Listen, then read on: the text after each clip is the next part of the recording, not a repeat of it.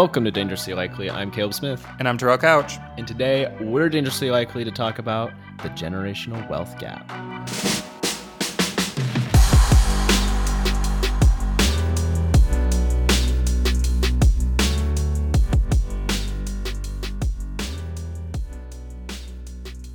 Let's go above the fold with this week's headlines.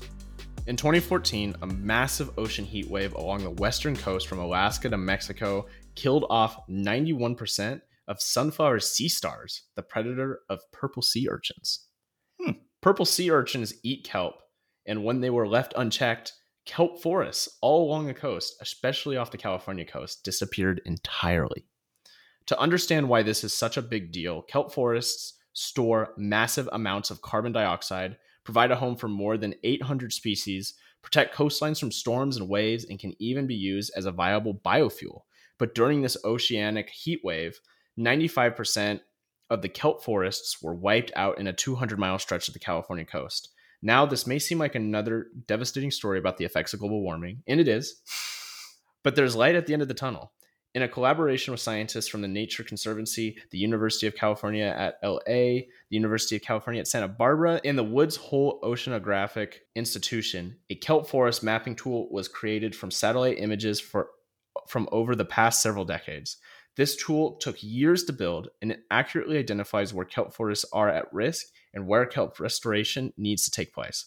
For example, the mapping system is currently acting as an early warning system for Monterey Bay in Central California, where the kelp forest has seen some recent decline. On the Northern California coast, however, the mapping tool has been incredibly helpful for scientists as it has determined that some kelp forests have made a comeback last year. You can visit the mapping tool at kelpwatch.org. President Biden and the Justice Department announced new steps Monday aimed at combating gun crimes, including a rule targeting the manufacture and sale of so-called ghost guns, or homemade firearms that lack serial numbers and are difficult to trace. The new rule will require ghost guns, which can be made with 3D printers or sold as assembly kits, to be treated like other firearms made and sold in the U.S. It's going to help save lives, reduce crime, and get more criminals off the streets, Mr. Biden said in remarks at the White House. If you commit a crime with a ghost gun, expect federal prosecution. The president also called on Congress to do more to address gun violence, including by passing universal background checks and banning assault weapons and high-capacity magazines. I know it's controversial, but I got it done once, he said. Democratic efforts in Congress to enact stricter gun laws have languished for years. Under the rule published by the Justice Department, commercial manufacturers of ghost gun assembly kits will now be required to include serial numbers. Sellers will also need to be federally licensed, run background checks before selling a homemade gun kit, and keep records of the purchase for as long as they are in business. The current rule allows sellers to purge records after 20 years. I think we know how difficult it is to get any gun control legislation passed through Congress. Many gun control activists and organizations have criticized the Biden administration for not doing enough on gun control thus far in his presidency. So, Terrell, what do you think of these new actions against so-called ghost guns? It's unfortunate that our congressional leadership can't push through comprehensive gun reforms, right? Like today, as we're having this conversation, New York is reeling after a mass shooting in a subway system. We live in a society where that conversation is not out of the norm any longer, and that the country is becoming, I don't even know what the word is, not immune, but they're not being fazed by it. And it's an unfortunate standard. And it's unfortunate that the White House and the Justice Department have to find these maneuvers to at least begin to combat gun violence in the country, knowing that it isn't going to go the full way. It's also terrifying to think about the fact that this term ghost guns used to be commonplace for so long, and individuals could just build a gun at home or print one on a 3D printer without a serial number. So yeah, it's unfortunate, but here we are. Yeah, guns in this country are like kind of out of control. Mm-hmm. Not even kind of, they are. I just,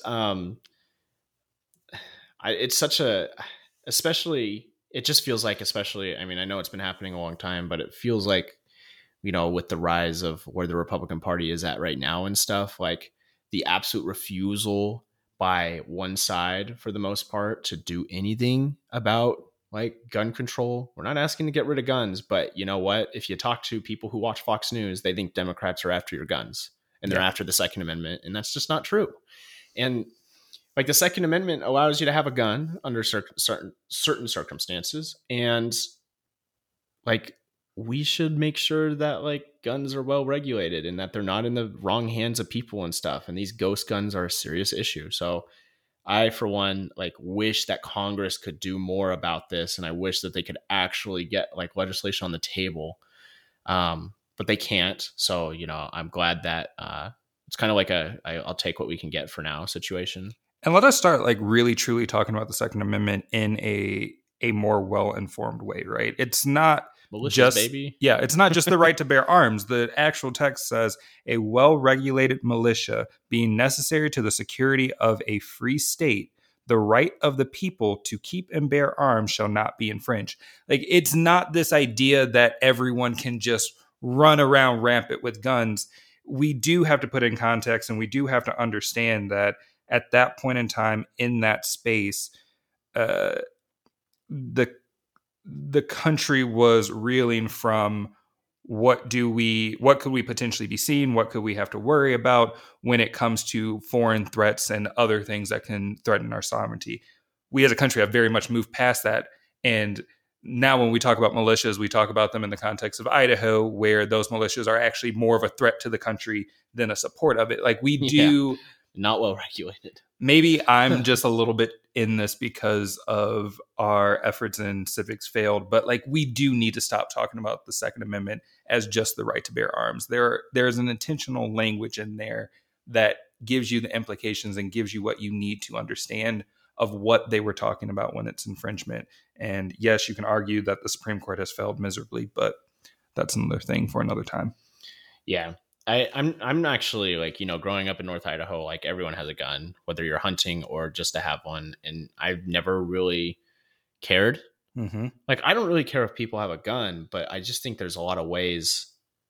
It just feels like there's a lot of, and I know this is like political talk, but it just feels like there's a lot of common sense, like gun reform that we can just do. Yeah. And even the bare minimum stuff will save lives, like background checks, this ghost gun stuff. Mm-hmm. So like, I'm glad that something's happening on this.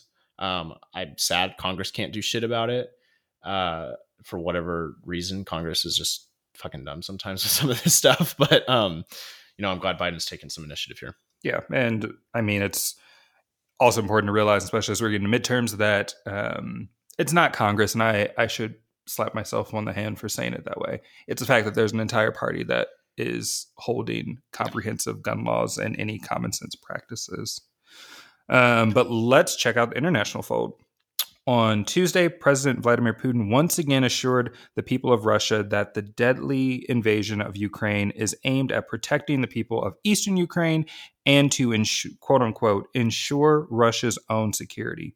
This comes with a vow from the Russian leader that this offensive will continue until the goals are fulfilled, equating the ongoing peace talks with Ukraine to be a dead end. The international community has continued to isolate Moscow as a consequence to the almost 2-month-long war. Last week, Russia was officially suspended from the United Nations Human Rights Council for its gross and systematic violations and abuses of human rights, as well as violations of international human rights law, with a vote of 93-24, with 58 nations abstaining. Since that vote, Moscow has vowed in bolstered language for the consequences of Western leaders, while Western leaders are continuing to explore diplomatic avenues with the Kremlin, especially following growing concerns around the use of chemical weapons in Ukraine. Leaders like Prime Minister Boris Johnson of the United Kingdom have gone as far as to say all options will be on the table if Russia were to cross this metaphorical red line involving chemical weaponry. I know last week we felt a little bit more hopeful of potential avenues for the end of this conflict, but with this press conference, whatever you want to call it, from President Putin and the atrocities that happen in Bucha. Caleb, what are your reactions to this? How do you process what we're hearing? Well, I mean, I think it's very much expected from Vladimir Putin. I mean, he's trying to save face at the very least. Mm-hmm. I like when we haven't actually, like, I think updated too much, or maybe it's just the week feels long, but it feels like we haven't updated too much or gone into depth about the Ukraine war in the past couple of weeks. But like Russia has basically retreated from the capital city of Ukraine, Kyiv, and Chernobyl and all that, and is refocusing its efforts just on the like Donetsk regions in the east of Ukraine, in which there was already like a separatist kind of war backed by Russia going there since 2014. And so that's like a big, that's a big step forward, and especially props to Ukraine's military for being able to hold off Russia instead of just bowing to them as they enter the country. So I think Putin, and we've gotten so many reports about how Putin has been more and more isolated, has not consulted the right people, and when he does, those people are too scared to say something that doesn't align with his belief. I read an article actually just today out of the Washington Post where Putin believes he is the number one expert on Ukraine. Obviously, that's fucking wrong. Mm-hmm. Because if he was his number one expert, Vladimir Putin over here just went off and said, yeah, Ukraine's going to fall in a couple of days if we invade. And that did not happen. So I think Putin is very much, to an extent, he knows it's not working. Right. And I don't necessarily know what that means for the Russians in the war effort here. I don't know if he still tries to keep going, even though they've refocused their efforts over here in the East region. Mm-hmm. But he's trying to at least come back and say, hey, at least I got this. And honestly, obviously we're rooting for Ukraine, but I really hope that Ukraine doesn't put options on the table that Russia has wanted all along from this. I hope Ukraine is able to keep those regions of eastern Ukraine, and I hope that they don't give in to Russia's demands of them and never ever joining the EU or even NATO. To be honest, I think Ukraine's in a good position. Obviously, Russia still has the bigger military, and they just hired a new general for the job, or not hired, but put a new one in the job. So it's basically what I'm trying to say is this is expected from Putin. And he's trying to come home with some sort of victory that he can twist. And he hasn't gotten that yet. So I don't know about the chemical weaponry part. I really hope to God he never uses that. Wouldn't surprise me, though, if he did. But I hope that even if he uses it, like, Ukraine and the West still sees victory here. Going around the globe, United Kingdom Prime Minister Boris Johnson and their finance minister will face fines for their breach of COVID-19 restrictions from the Metropolitan Police. The French presidential election will head to a runoff between Macron and Le Pen.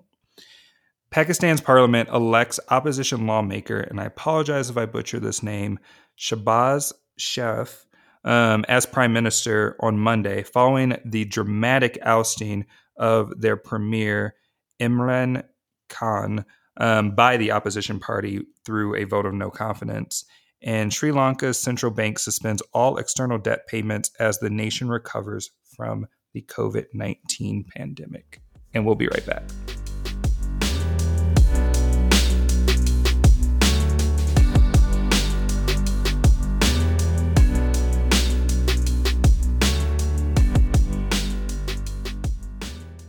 And we're back. Okay, y'all. Today, I really wanted to continue off of our student loan conversation from last week and talk more broadly about the wealth gap between generations, specifically when it comes to millennials, which is the generation born between 1981 and 1996. According to Bloomberg, the millennial generation is the largest in the workforce with around 72 million current members, but they only control about 4.6% of the wealth in the US. Baby boomers, on the other hand, own about $60 trillion of wealth, which is the most out of any generation. And it's also double of what Gen X owns and more than 10 times as much as millennials own. Now, I do want to make a quick point that it is generally expected and pretty usual that an older generation will have more wealth. I mean, baby boomers, for example, are retiring or approaching retirement and have worked much longer, have older retirement accounts, gained wealth from their parents as they have passed away, and much more. However, millennials are quite unique in this instance because the data points to something troubling, that millennials are far behind in wealth accumulation compared to previous generations at the same age. Shocking. Take, for example, baby boomers. When the median age of the boomers was 34 years old, that generation had control of over 21% of the wealth in this country.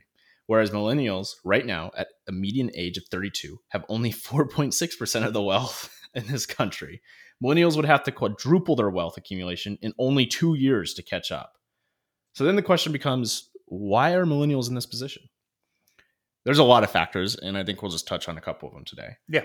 Millennials are unique in the fact of the multiple crises that they have had to face in their wealth-generating development phases of life specifically.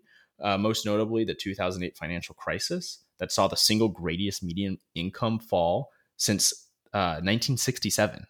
That fall continued all the way to 2012. At the time of this, the oldest millennial was about 27, meaning many were just moving into the workforce. The financial crisis saw millennials have to accept lower wages and job losses while their debt remained unchanged, despite the promise that a degree would allow them to work and be able to pay off their debts. And can I add one piece to that too? Absolutely. And especially coming off of the point that you made about baby boomers. For that generation, as you just mentioned, the oldest millennial was 27. I, being a millennial at that time, was 11, maybe 12. My family was deeply impacted by that. And that is a generational wealth piece that can further implicate and impact the development and growth that millennials, our generations, will see.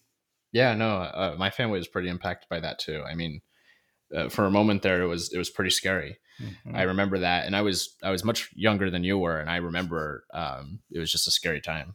Chill on me, trying to act like I'm ancient or something. I mean, no. Anyways, continuing on, due to the rising costs of attending college and the increased amount of jobs that require a college degree, millennials had more student debt than any other generation and had less money to pay for it than any other generation when the 2008 crisis hit.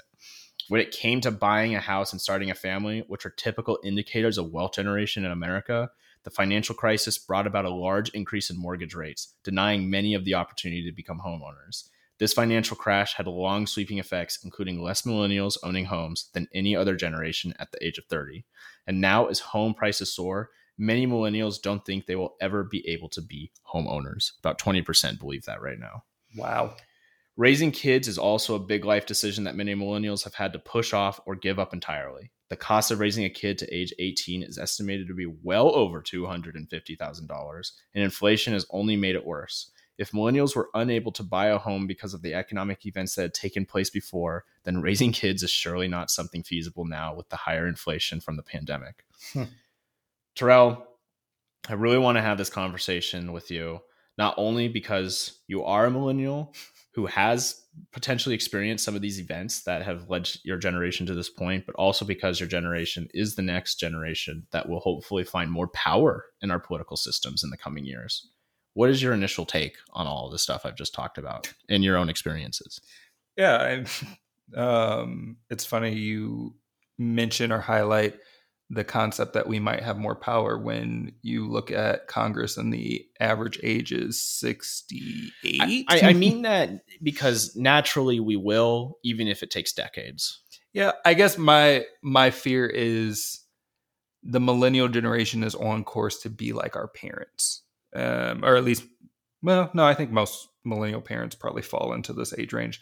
Like your Reverend Warnocks, who are such an important part to the political system, but because his parents' generation has still been in power, he's now reached an age where the idea of being in Congress is questioned. Your Obama's, where it's celebrated that he is one of the youngest presidents we've ever had, but in all actuality, he was in his 40s and he just turned 50 a year, 2 years ago. So it's a lot of those pieces that I struggle with because say we do see the end of the Pelosi generation, my question then becomes, will the Warnock generation kind of step into that space? And based on how long life expectancy is, will they end up taking up so much of that space that the Ossoffs don't see real true power until they're in their 60s? And that's because we've just shifted the paradigm for so long. I know it's a little off topic, but Congress, I felt like there's not term limits, but it was never meant to only have, it was never meant to be this way. Yeah. And our country would look so much different if it was more balanced between I'm not even talking about race here. I'm talking about generations. Yeah. And by the way, just to make a quick point, with all the stats that I told everyone, it's way worse for people within the generation who are not white. Yeah. Way worse. And that's, maybe many of you would say we can't have that conversation without talking about that. And don't worry, we will. We're just going over, we're taking a broad look at just generational wealth compared to other generations at the moment. Yeah. And I would add to that point too, it's important to recognize, like, from my perspective, right? While I might not explicitly speak to my ethnicity or sexuality or any of those pieces that are not what this country has deemed to be the average or the normal of a white male, when I talk about my experience and when I speak to these things, that is always accompanied in it, right? Like, yes, we might not explicitly hit on the disparities that we see across ethnicities. However, there is a common knowledge that we all have that those disparities exist, that those are problems that this country has continued to struggle with. And coming back to that piece of only 20% of this generation feeling that they can be homeowners, and even fewer feeling like it's appropriate for them to raise a child, I do think back to the experiences that the millennial generation that I've had. We've seen a once in a lifetime economic recession. We've seen a once in a lifetime pandemic. We've seen all of these historic factors culminate into our understanding and perceptions of the world. And it's irresponsible, in my opinion, to try to ignore those. I've gotten into some very deep conversations with family members about having kids and been very upfront and honest of building an economy where that makes sense. I have never seen a functional economy. When I really think about my entire lifespan, I have never seen a functional economy. I've never seen an economy that supported the average man. I've never seen an economy that gave way to positive family units and family growth. Not in the sense that there haven't been handouts or all of these pieces that you might hear from a conservative notion, but really, truly, I think back to, and I know I bring this up often on this podcast, I think back to Joe Biden's State of the Union speech, where he mentioned capitalism without competition is just exploitation. And those words have resonated with me so much because that's the only form of capitalism I've ever been able to see.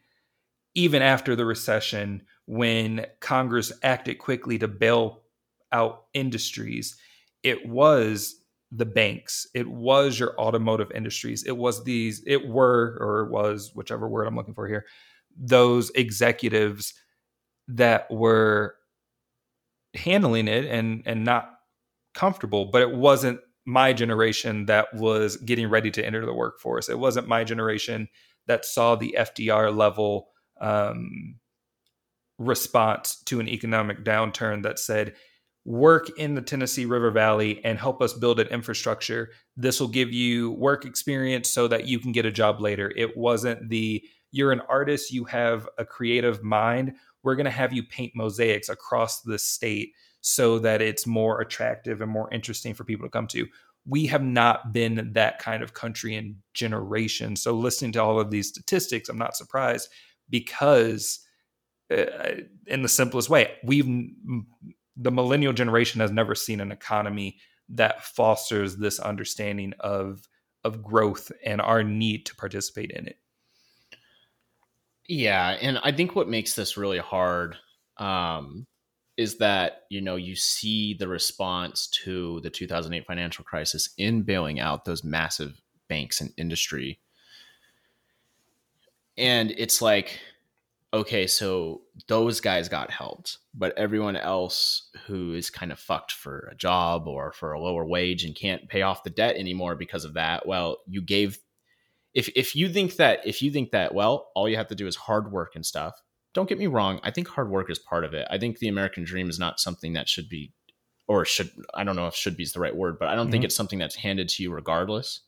But you helped out the big companies, right? You gave them the helping hand when they couldn't pay their debts, when they made mistakes, but you didn't do that for any of the average Americans who probably needed it most at the time. Yeah. And look, if you're going to argue with us and say, well, those banks had to stay operational, or the automotive industry had to stay operational for whatever reason, okay, then you should have just done both. I don't know. It's complicated, and I'm sure there's big economic reasons for bailing out them. But why didn't you help out the average American with that? And I'm someone who is I'm on the cusp. I said till 1996. I was born in 97, so I am the oldest Gen Z, pretty much, that's currently alive. I'm 24. So you're going to be the 27-year-old when someone later makes another podcast about this, and it's like, oh yeah, at 27 they were in a pandemic. Pretty much. Well, hopefully it's not going to be that much of a pandemic by 27. It'll just be the fucking Great Recession Part 2. But that's a prediction I hope I'm wrong about. But I think that there's a lot that comes with generational wealth, and I've only highlighted a couple things. But I think that a lot of people do discredit how much that crisis really affected people. And I'm not saying that as I'm not trying to call out ignorance here.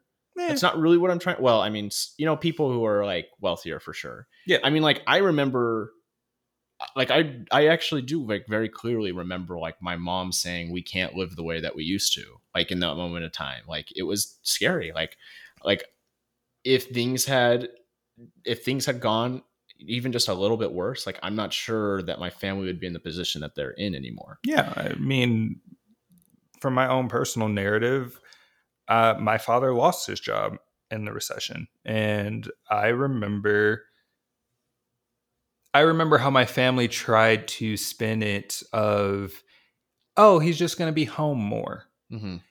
And within a couple months, we had just built this brand new house. So there was actually. There was a huge that was tough housing issue that was coming up of we're paying a mortgage on this.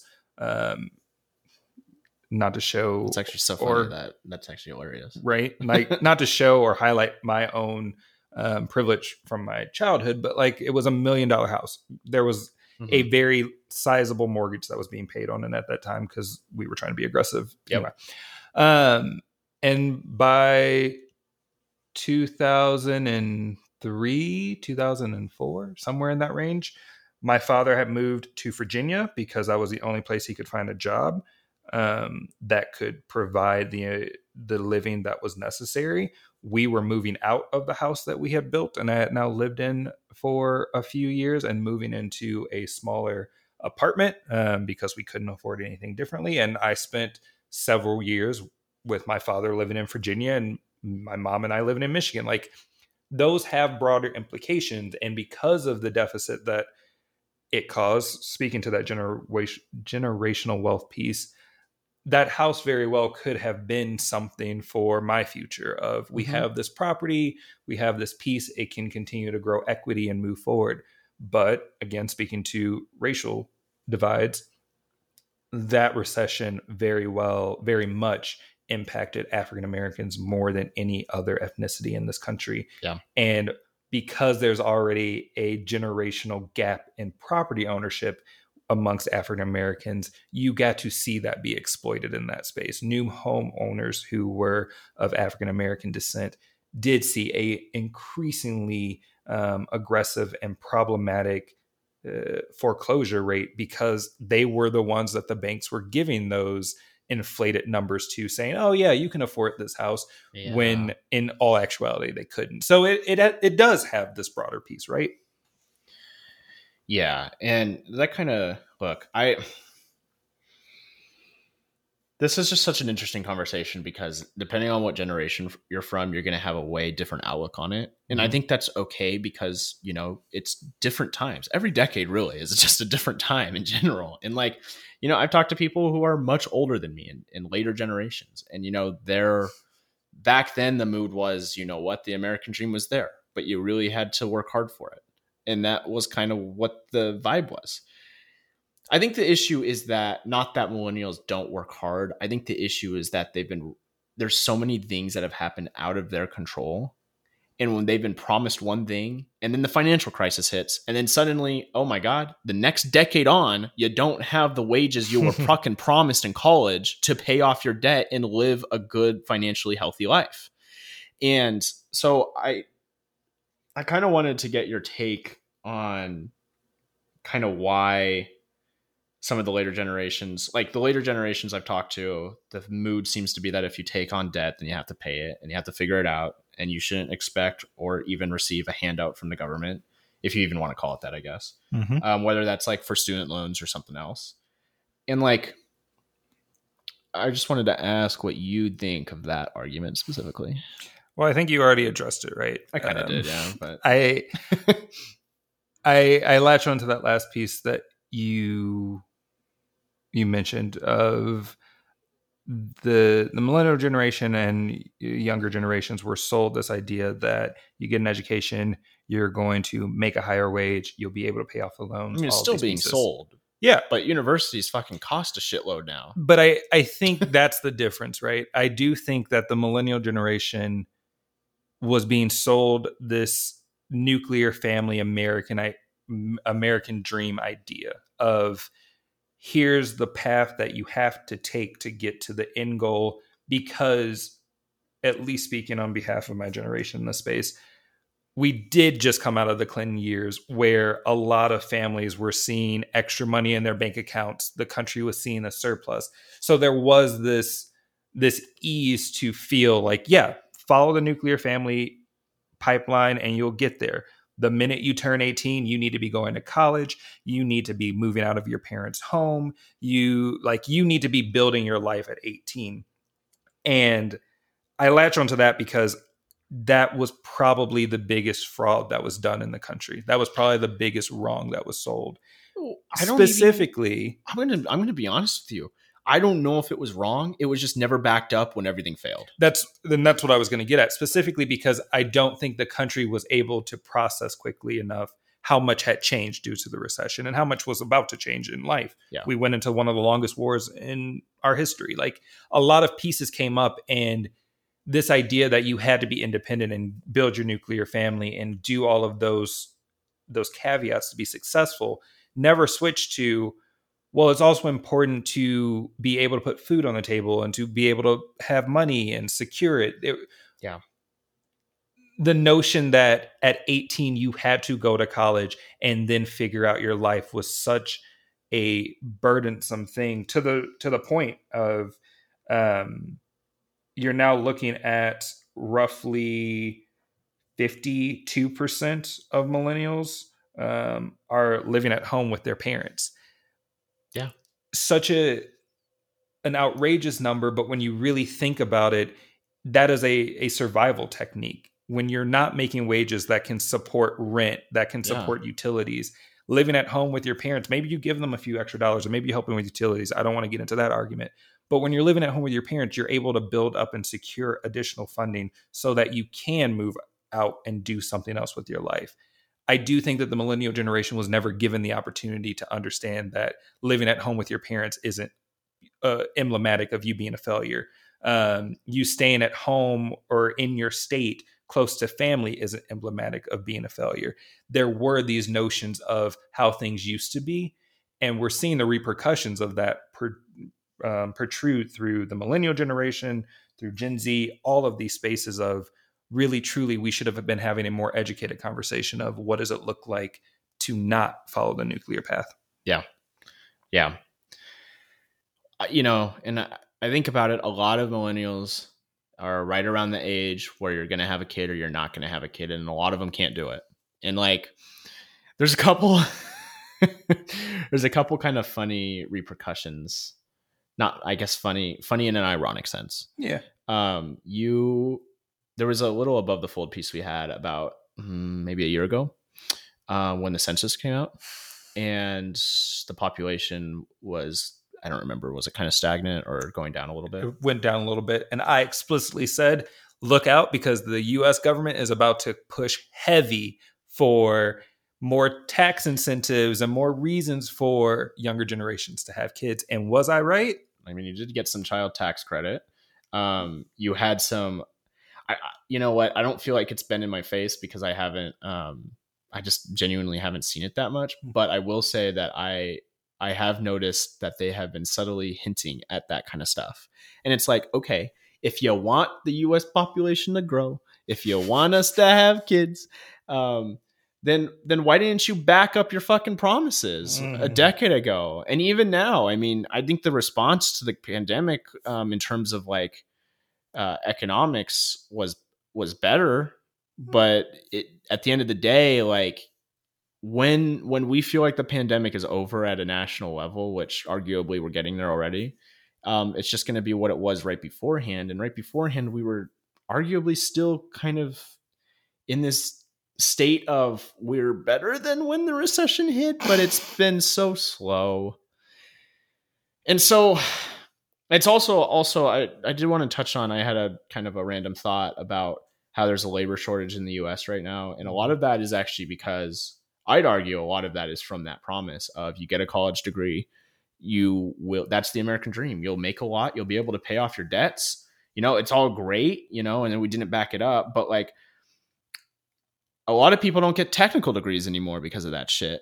Correct. And that's why we have a fucking labor shortage. God, I can talk to my dad who's in the construction business, and he'll tell you that there's a huge labor shortage in terms of those kind of services like plumbing and electricians and stuff. And like, again, we set up this narrative that those type of jobs aren't a part of the American dream. And honestly, those type of jobs, they pay very well if you're into that shit. Yeah. Like they're good jobs to have. They really are. I mean, I was never super into it, but like, but also we can have a real true conversation that trade schools and trade jobs are important to the functionality of a society. And yeah, we can't keep this facade up that those jobs aren't important or average Americans can just learn how to do it themselves, because at no point in human history have average Americans just done it themselves. Yeah, there's literally like a whole genre of fucking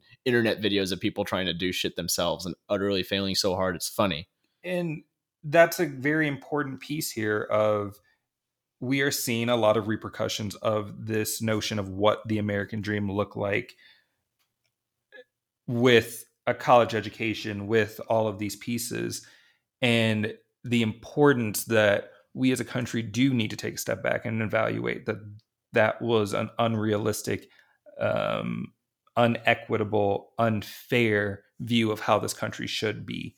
Everyone shouldn't feel the pressure to go to college. Everyone shouldn't feel the need to be making or being in a specific space, but everyone should have the opportunity to have a life where they are secure and stable in their country. And that's a piece that I don't know we are ever going to address. I don't think that, as you were highlighting, the whole notion of having a new normal seemed like it had an opportunity to have those conversations and seemed like it had a chance to shift the paradigm. And instead, we have very quickly gone back to, well, this is how we did it.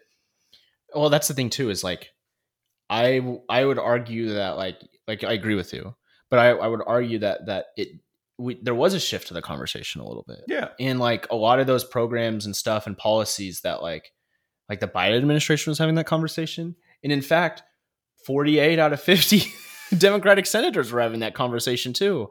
Like, just think about the child tax credit. Think about that. And then fucking it just got blown up by like 2 senators who weren't into a price tag. And it's like, yeah, one senator. oh, but yeah, that's true. That's true. And like, I don't know, it might be back on the drawing board now. I don't know. I have zero expectation. But like, you take half of the fucking children in America out of child poverty and then put them right back in. And you put them right back in because one person didn't like the price tag of the bill. It's just, we need to get out of our own fucking heads here. Like, we got to fucking stick up our butt. It just angers me a little bit because, like, I agree. We've kind of gone back to it, even though we have almost enough levers of our government were there to do it. And they are for like 6 more months, potentially more. I don't know about that. We'll see. But before midterms is what I mean. But I don't know. It seemed like it's good that that the conversation has shifted towards that a little bit, but we fell right back into a place where it's just not happening. And it's like the worst time where it wouldn't happen. You know, we're still in a pandemic at the end of the day. Yeah. Jobs are still, the market is weird. The market's weird right now for jobs. So like, I don't know. We've had this conversation playing, right? It is important that more individuals lift this up. And it's also important that more individuals don't fall prey to what politics is feeding us right now. A lot of millennial and Gen Zers are in the progressive wing wanting these big substantive changes and view anything less than that as a failure, which is fair because this country has always been slow to progress. However, because of that, we've allowed for one half of our political system to be dead on arrival. Anytime we're having these conversations, we already expect for the other half of our political system to either shame it, not want to do it, or not even bring it up. And that puts an unnecessary burden on the other half of our political system to try to push things through or try to live up to these big aspirations without an understanding of where our political system is and how we move forward. And I keep coming back to that American dream piece because that is where we need to start. We need to start by changing the narrative of what it looks like to be successful in this country, what it looks like to be important to this country. And in doing so, we need to start shifting that narrative for the other half of the system that will lean into the American dream and say, well, we're just trying to get people there. They don't need government to be the nuclear family with a white picket fence. If we take our hands off, they'll figure it out. When in all actuality, as we've talked about in this pod, the government does need to be there because that is why government exists. It exists for the people that created it. It is the body politic, as many philosophers have highlighted. And if we can start changing that paradigm and really talking about those pieces, we can start seeing both parties have better conversations, at least in my optimistic world. I'm not even like, in terms of the millennials, the hand they've been dealt and stuff, I'm not advocating that the government says, okay, here's a bunch of money and you can live your life without a job or anything like that. Mm-hmm. It's not even what I'm advocating for. I'm advocating for when things are out of control so much, the US government to actually like lend a helping hand or back up their claims even in hard times. And that just didn't happen for a whole entire generation. And you're right, it was a once in a lifetime everything. Yeah. Recession and now pandemic. And I mean that helping hand from the government, like, I don't know. It's similar to me actually as the minimum wage argument.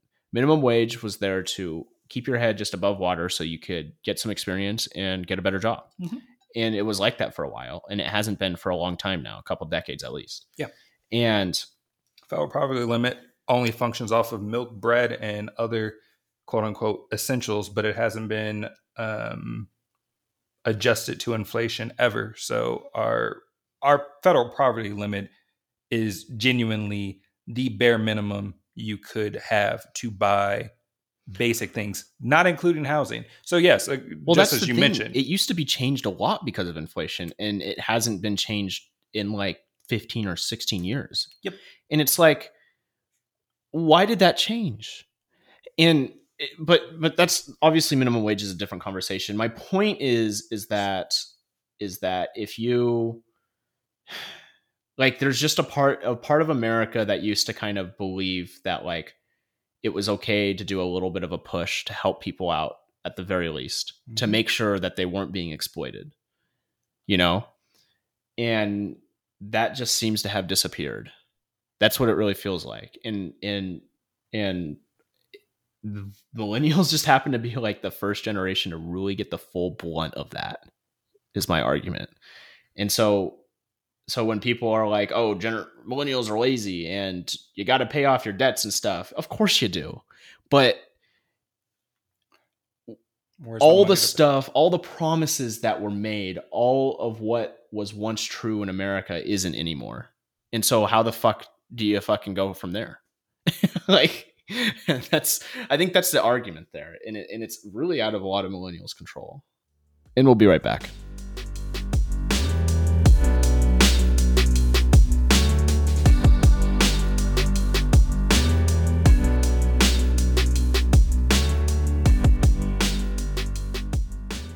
Don't forget to follow us on Instagram at dangerously_likely or email us at dangerouslylikely@gmail.com. Be sure to subscribe wherever you are listening for notifications of our new episodes. How about you take us on a tangent, Caleb? Okay, so my tangent this week is still going to be about video games. Sorry, everybody who hates video games, but I don't know what else to talk about. Fuck. And this time it's going to center around Halo Infinite and just my slight annoyance with some of the community of gamers for Halo Infinite. Halo Infinite, first of all, the Halo franchise, you may have heard of it. They just came out with a TV show that is probably mediocre. But the Halo games have been out for over 20 years now. And honestly, fantastic storyline. Even if you don't like video games, the storytelling of those games are just exquisite. They're really good. So Halo Infinite, which is the first game in like 6 or 7 years, comes out last November. And it comes out like there was a lot of excitement around it. You know, I played it. You know, it's free to play, really fun. I still love it, honestly. It's great gameplay. It feels good.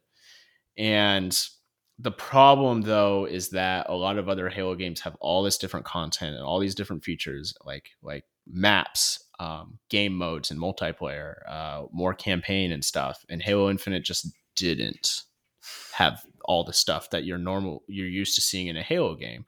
And a lot of people, especially after the first month or two, after the excitement had died down a little bit, were like pretty upset by that. And that's fair.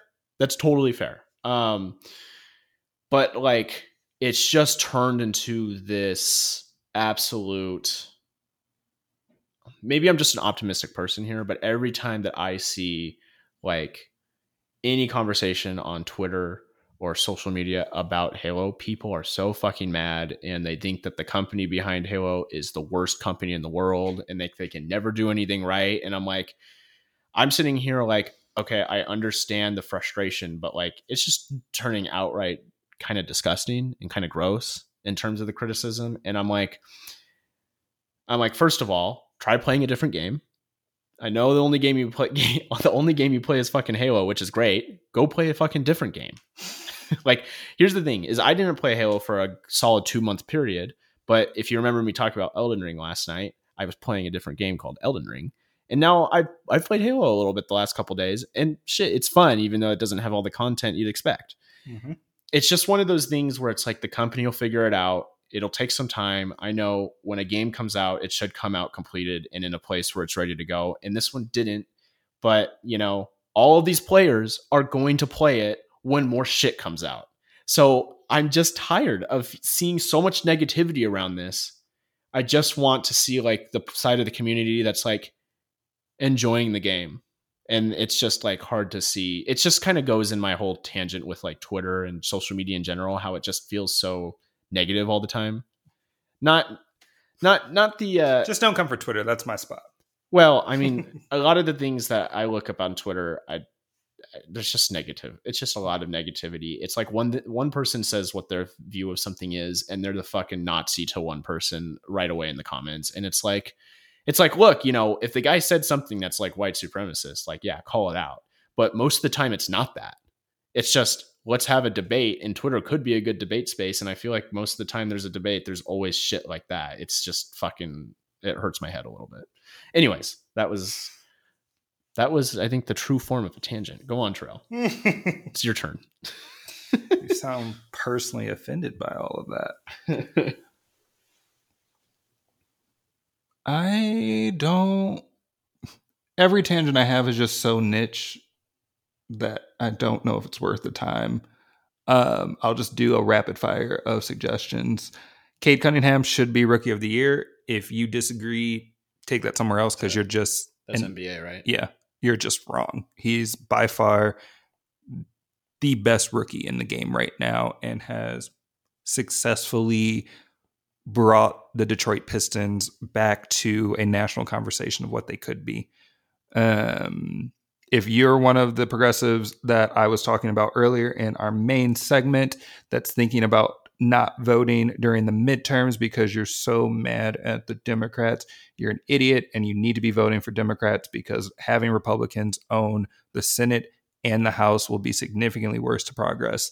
And I'm kind of tired of trying to understand that argument and be friendly about it. I have a lot of frustrations that we as a country are willing to give Republicans the pass when they stopped us on the child care tax credit, when they almost unanimously voted against the first Black woman to the Supreme Court after hijacking the Supreme Court under the president before the last one, when they aren't even coming to the negotiating table for how to keep the Affordable Care Act around, when the minority leader for the House has already come out and said that he's going to spend his first months in power reinvestigating Benghazi just for the fun of putting Hillary Clinton through that turmoil. Like, I don't understand the rationale or the perspective to think that it is smart to either not vote during the midterms or to actively try to vote against Democrats during the midterms. If you really care about equity, if you really care about inclusion, if you really care about any type of progress, you are actively voting against your own rights. And it irritates me and it really makes me pissed off. So that's going to be my tangent, actually. I'm going to leave it at that. Vote Democrat. I kind of want to add something there. Hit it. To all the progressives that Terrell has identified here. And I don't know, maybe there are none that listen to this podcast, but I'm sure there's one or two. I think that, like, in the last decade, I think you have a lot to be proud of. I mean, progressives are more in the conversation than they've ever been before, or at least the people that you claim to support, like Bernie and whatnot. They have a little bit more control. I mean, not control per se, but they have more people in Congress. They're at the table. I mean, Bernie was at the table for all of these infrastructure stuff. Like, I know that, I don't know, in reality, you can't necessarily expect someone like a Bernie Sanders to win the first time he goes around, or even the second time. But we might have a Bernie Sanders type candidate in the next couple presidential elections, and they might win. Like, that's how they have. That's how you all have shifted the country in one way or another. But here's the deal: like, I know people who are just like, if it's not Bernie Sanders, then I'm not voting. And you're right, Terrell. That gives Republicans a pass. That gives a pass for all the things that you, especially those people who think that way, hate about the country. And it's like, look, I'm not asking you to love a Democrat. I'm not asking you to, I don't know, agree with all their policies and stuff. But holy shit, most of their policies can be built on once you get your candidate in, if that happens soon. I mean, I don't know. It's flabbergasting. Like, you hate this country more and more, and a lot of it is because you're not voting for the right people. Yeah. And I'm going to stick with idiocracy. It's idiotic to think that just because your candidate might not have made it out of the primaries or isn't going to be able to to have the kind of sway that you were hoping for, it's idiotic to think that the better alternative is getting a conservative into Congress right now when they are actively passing legislation at state levels against trans youth, when they're actively limiting voting rights for all Americans, when they're actively pushing narratives of it is inappropriate to teach children about the truth of this country and not just gloss over Andrew Johnson, who 100% is the only reason. I saw that. Like, it's all of these pieces, right? That I don't care that your candidate didn't make it. These elections matter for the livelihood of millions of Americans. These elections matter for how this country continues to get better. And we don't have the same conversation 10, 20 years ago. These conversations matter for the survival of this country. And like, I'm sure we have a couple of conservatives who listen to this, and I very often will make arguments for. I'm glad you listen, by the way. I think it's an interesting conversation to have. If you ever just reach out to us if you want to disagree. Right. And I'll often make conversations for conservatives, but we can't ignore the fact that this conservative party is more emblematic of the Tea Party than it is of the GOP of our formative years. And the Tea Party has never been anything less than an extremist group that is an existential threat to people of differences of white folk. So yeah, if you're listening, vote. It's important. Well, I think that's our show. Thank you for listening. I'm Caleb Smith. I'm Terrell Couch. And we're dangerously likely to see you next week.